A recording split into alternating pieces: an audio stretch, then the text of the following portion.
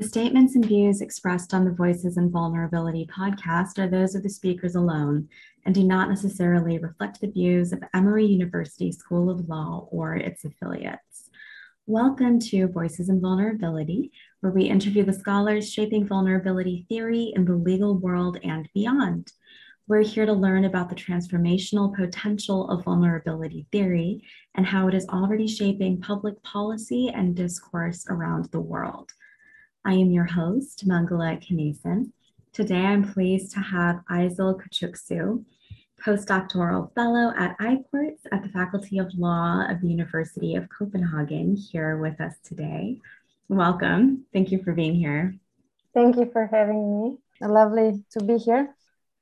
Aysel recently published a piece called Feynman in Luxembourg, Empirical Lessons in Asylum Seeker Vulnerability from the CJEU. So we're going to talk about that a bit today amongst some other topics. How did you first start researching this topic? It's a piece that brings vulnerability theory into asylum law, which is something that is traditionally very category based, right? That's correct. I was writing my PhD on how the judges at the European Court of Justice deal with asylum decisions from political philosophy perspective. And what I established 2 years into my PhD project was that two disciplines were talking about the same individuals and their fates, so asylum seekers, but they never really talked to each other. So neither the concepts that they use nor the topics that they went into when judges were deciding the decisions or when philosophers were talking about the rights of asylum seekers overlapped. And I was in a bit of trouble actually, because I didn't know how to bring those two epistemic communities together. And I began to go to loads of lectures, to history lectures, economics lectures, and I coincidentally stumbled upon vulnerability theory there and realized that vulnerability is actually a term that both philosophers and judges used. And then I thought that I could use the theory as a bridge between the two communities. And I think it worked really well. And ever since then, which is now 6 years ago, I've been working with vulnerability theory. How did you use vulnerability theory to bridge that gap between those two groups, between judges and philosophers or academics? I kind of established proxies for vulnerability. Martha Feynman articulates vulnerability from both the political philosophy perspective and from the legal perspective, and try to argue, look, the judges are talking about vulnerability here, and you could read vulnerability in this theoretical way if you have a little bit of imagination. So it was kind of a theoretical piece, although my empirics I had some empirics, those were all the judgments from the court.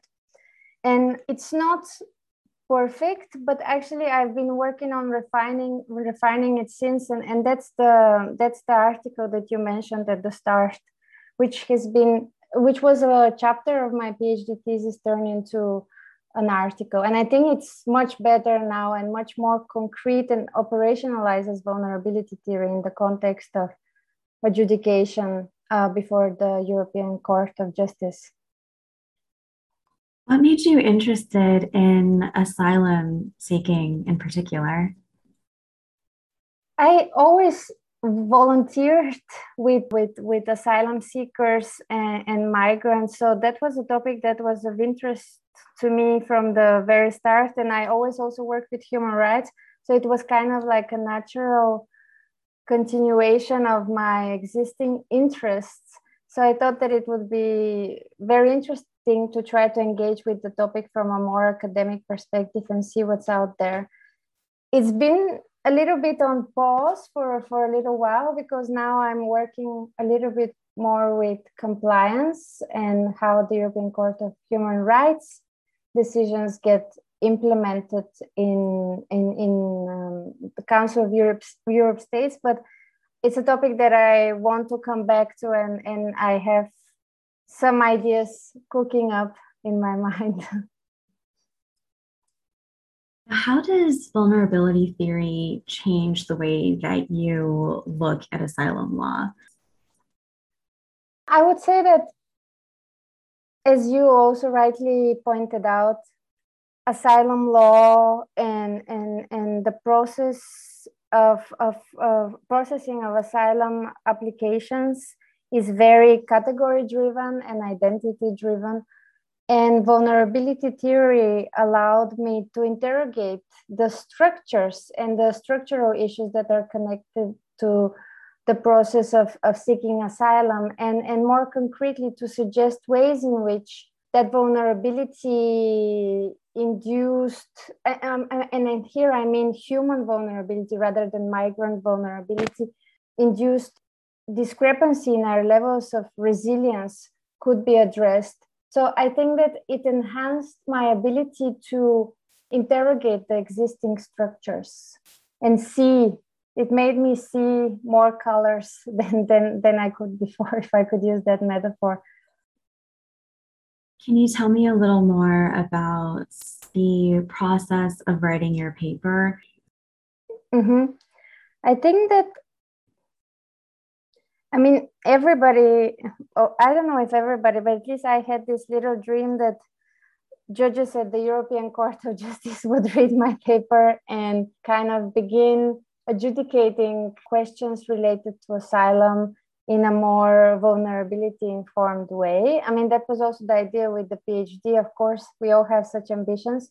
And actually, I have been contacted by one judge, and not at the European Court of Justice, but in just in one jurisdiction that is covered by the court, that was interested in my paper. And then I sent it to him, and I was very happy to see evidence of at least one adjudicator engaging with it. But that was the start of it. And then I think I'm always trying to operationalize vulnerability theory and come up with some kind of practical ideas as to how my argument that vulnerability theory requires more context-driven policies and context-driven adjudication can work out in practice. So in the context of the European Union, we have a lot of legislative instruments whose interpretation reach the Court of Justice of the European Union.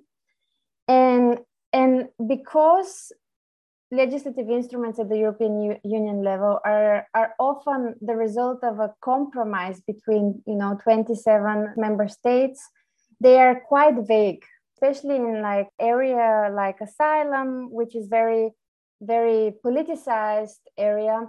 They're often left unclarified. So there's room in viewing them with particular interpretations. So I wanted to use that room to as an opportunity to suggest vulnerability imbued interpretations. More concretely, in the paper, I offer a discussion of 3 of those instruments and illustrate how those instruments can be interpreted and applied in a way where the human vulnerability of all asylum seekers can be accounted for in their interpretation. I mean, it became a bit more complex now that I'm describing it, but I'm really, really trying to be concrete and intelligible to all kinds of audiences, really. So, for example, in procedures directive, I say that procedurally it would be important that the interpreters or the people who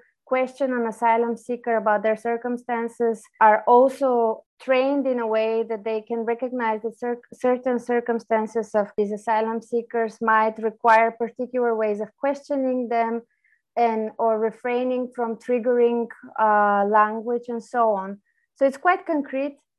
But I think it can make a big difference if implemented. What were the 3 instruments? So it's the qualification directive, which basically describes when an individual qualifies for refugee status in the European Union, for the so-called complementary protection status. Then there is the Procedures Directive, which describes the procedures that accompany this process. And then there's the Reception Conditions Directive, which kind of describes the minimum level of conditions that are expected to be provided to asylum seekers upon their arrival to the European Union. And what other kinds of interventions did you recommend? What were some of the policy recommendations in your paper?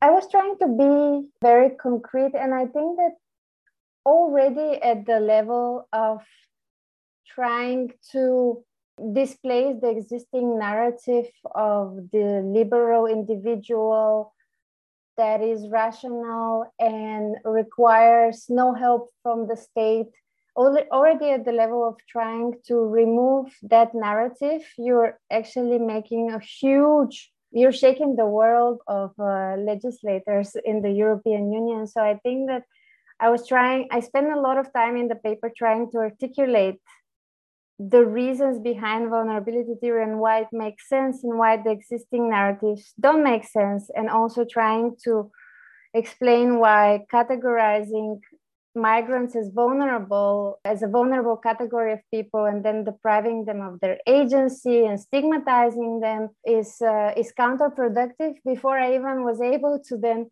offer productive policy recommendations. But I would say that the recommendations were both in terms of displacing existing narratives and then offering ideas about how these three instruments could be interpreted. So for one paper, that was the contribution. So we usually ask guests on this podcast for an elevator speech. So in about 30 seconds, how would you describe vulnerability theory? I would say that vulnerability theory postulates that vulnerability is the primal human condition, and that it is universal, it is constant and embodied and embedded. And what this means is that as human beings, we are embodied, we inhabit bodies that condition our interaction with the surrounding world, and we experience the world depending on our age, health, and ability, all of which fluctuate over time because we are embodied.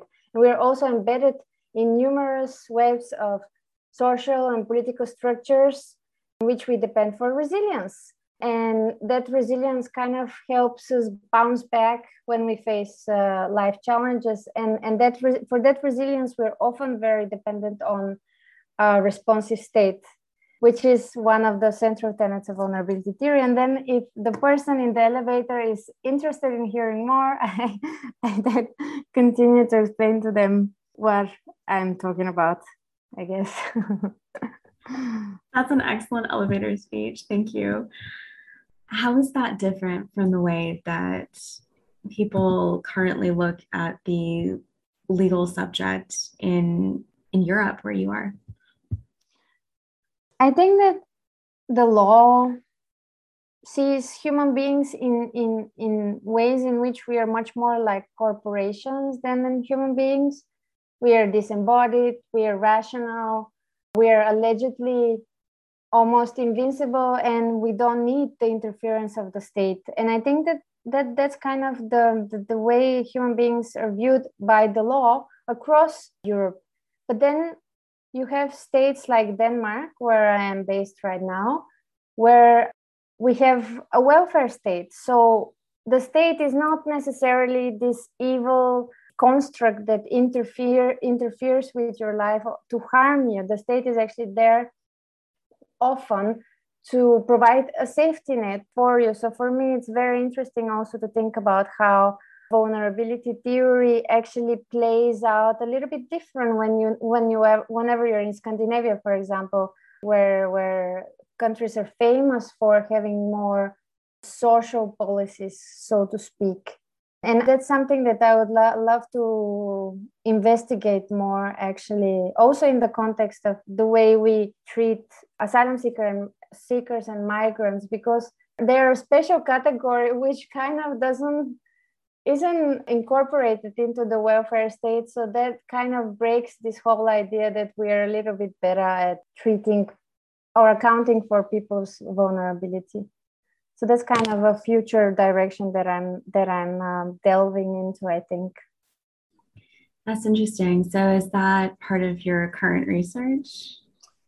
Not as of yet, but it actually is something that I'm thinking about more and more, because I'm looking into Denmark in a little bit of a different context, and Denmark actually stands out in the way it is treating and legislating around asylum, and it stands out not always in the best possible ways. So I've been thinking about how I could look at that through vulnerability theory. But if I could say how I'm looking at vulnerability theory now, I've just co-written actually another paper that managed to come out before the paper we're discussing with you, because the process was kind of faster for some reason, on how vulnerability theory could be used to think about the procedures at the European Court of Human Rights, how we can make them better for applicants. And it was for anniversary issue of the Nordic Journal of Human Rights, and the question was, what's the future of human rights? And then I was like, vulnerability theory. So I managed to plug an idea, and then they were happy with it. So I co-wrote with two lovely colleagues of mine a paper that's already out there. So, and I think makes kind of an innovative argument, even though I feel like I talk about vulnerability theory a lot. So yeah, it's everywhere in my research right now, I feel. Can you tell me more about that other paper?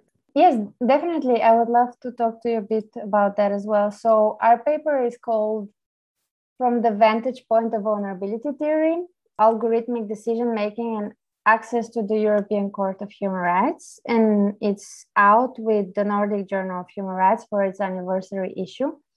And I co-wrote it with Zuzana Gudzimirska and Salome Raun, for two colleagues of mine at ICORS, at the Faculty of Law at the University of Copenhagen. And the idea about the paper came out when we all saw this call for papers on the future of human rights. And we all knew that we kind of wanted to write about it, but we didn't know how to do it exactly. And then I wasn't sure that there was a paper there, but I said, why don't we try to think about it from a vulnerability theory perspective? Because for me, that's the future of human rights. And then we were in a room and kind of tried to brainstorm the idea behind the paper, which in the end ended up being quite interesting, because Zuzana has expertise in the procedures of the European Court of Human Rights, and Salome has expertise in the context of the African Court on Human and People's Rights. And we knew that we kind of wanted to angle the paper in a way that said that there is actually something to be learned for the European Court of Human Rights from the African Court of Human and People's Rights. And then we started comparing procedures and realized that the African Court on Human and People's Rights actually has some lacks, in certain respects, more lax procedures when it comes to the standing of applicants and jurisdiction in certain respects, which allows it to really be more responsive to the circumstances of applicants if they haven't been able to submit an application within a particular time period or for whatever reason. And then I came with the theoretical framework of how we could use actually Professor Feynman's ideas about vulnerability theory and social justice, and how institutions need to be reformed in a way that cuts across generations, because that's what social justice means in her terms.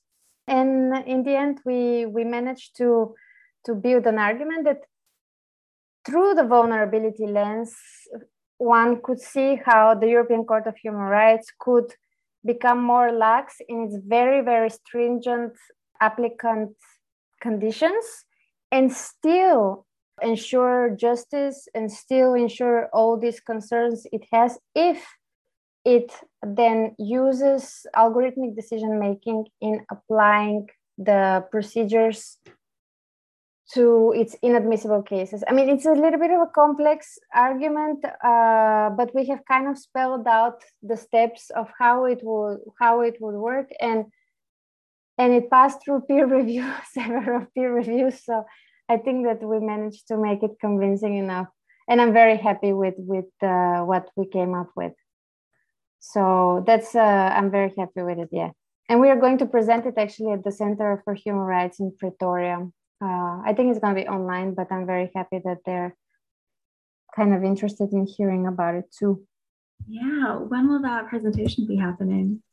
That is in September, at the start of September. I think it's maybe the 1st or 2nd. I'm not sure. But yeah, we're all, I think none of us are going to go in person, unfortunately, but we will present online. And the conference is on technology and human rights.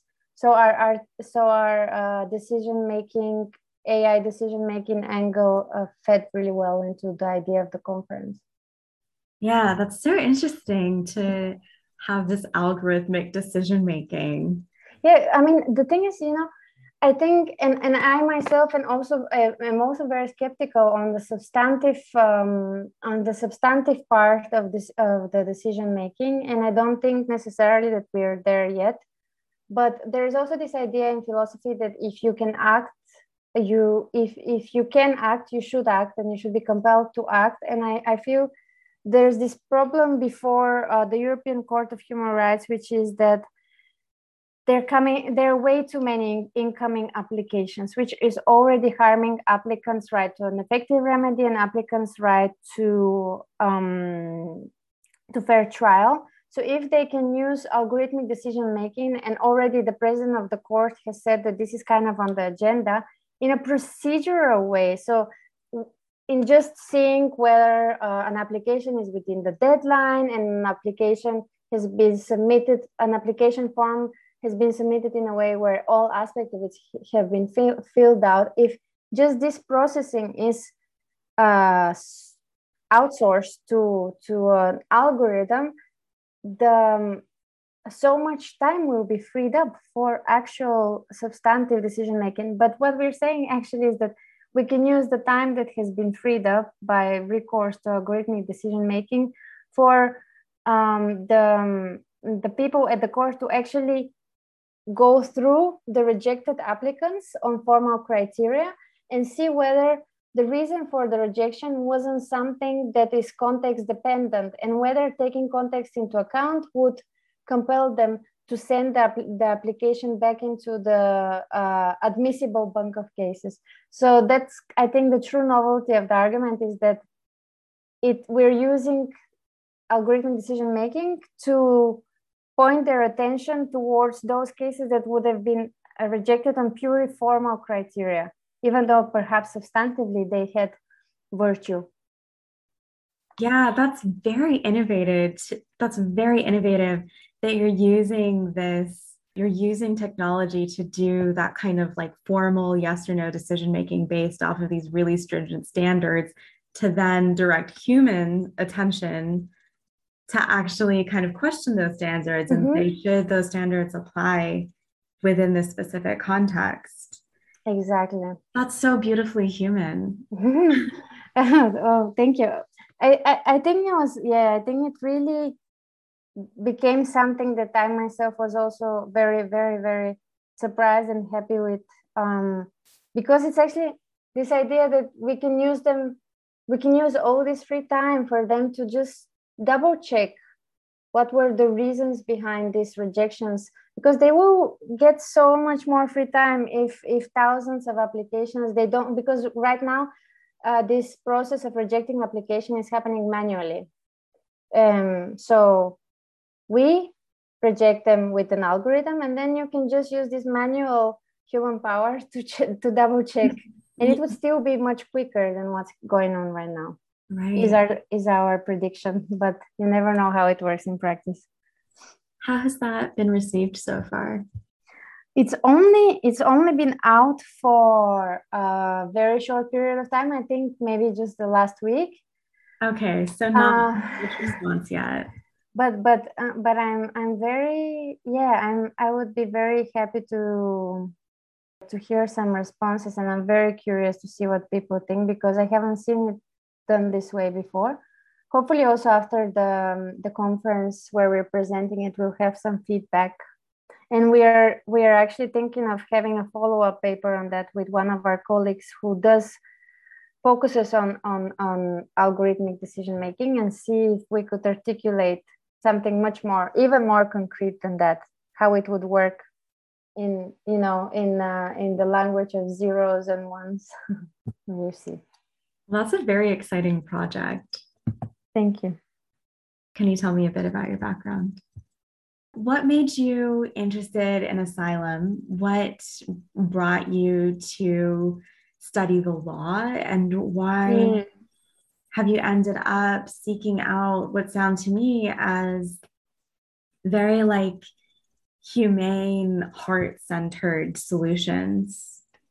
Well, thank you for. I'm very happy that you have that kind of perception of me.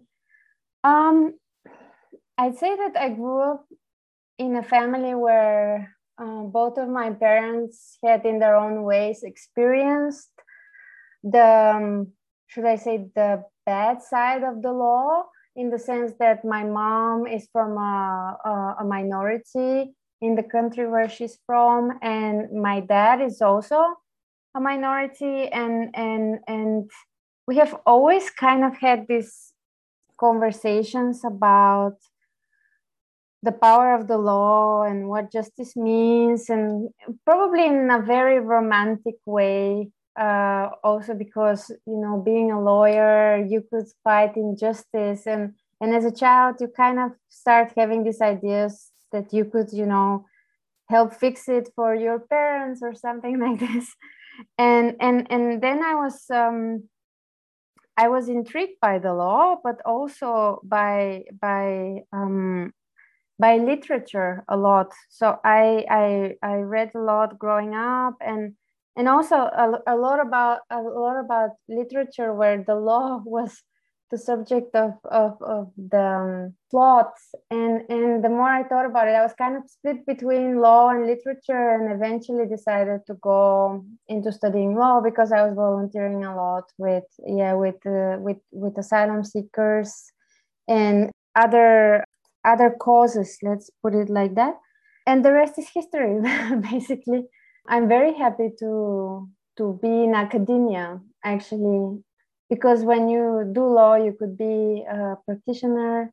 You could also do something that's totally not law related. That's how we were always sold the law degree. You could do whatever you want afterwards, and I think there's a truth to that. But at the end of the day, I was very lucky with some great supervisors and great teachers, and ended up choosing academia, and I never looked back, so to speak. But I really hope that the things that I write about can have some kind of impact eventually, because we always worry about that as well in academia. Who even reads? Like, you're lucky if 5 people read your paper. I mean, I think Feynman's contributions are evidence of it really going well.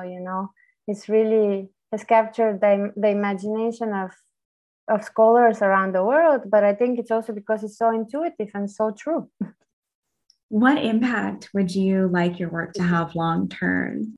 I think I would really like to kind of contributing to more humane asylum policies, actually. I'm thinking of ways in which vulnerability theory can help me on this journey. And ultimately, I would love to see my ideas informing some kind of policy changes at the national level or at the EU level, or we dream big and then the rest is not in our hands. This is true. Well, thank you so much for sharing a bit of your personal background. Thank you for asking. Is there anything else that you'd like to talk about today? I would only say that if anybody who listens to this podcast is curious or about my work or wants to converse with me, discuss with me, I would be very happy to talk to them. I'm very open to talk to them, and I'm always curious to hear about other people's work with vulnerability, to read about the from the Vulnerability and Human Condition Initiative, all the digests about different ways in which people are engaging with it. So I would be very, very happy if that were to be the case. So please do not hesitate. Is there anything specific that you'd like listeners to remember about our conversation today? I think that it would just be that I feel that we're fighting the good fight. So it's worth continuing to engage with the theory and think of ways of, spreading this idea of kind of replacing this misleading perception of human beings as rational, independent actors that do not want any kind of help and do not need it, and to kind of embrace our vulnerability in a way that is productive for how we engage with each other and how we engage with the world, and think about it on a day-to-day basis. Well, thank you so much for being here today. This is such an interesting conversation. Thank you so much for reaching out and for having me. This has been an episode of Voices and Vulnerability. Expect a new episode every month. If you like what you heard here, you can find us on Twitter at VHC Initiative and on Facebook at Vulnerability and the Human Condition. I'll leave a link to ISEL's email address in the description box. Thanks for tuning in.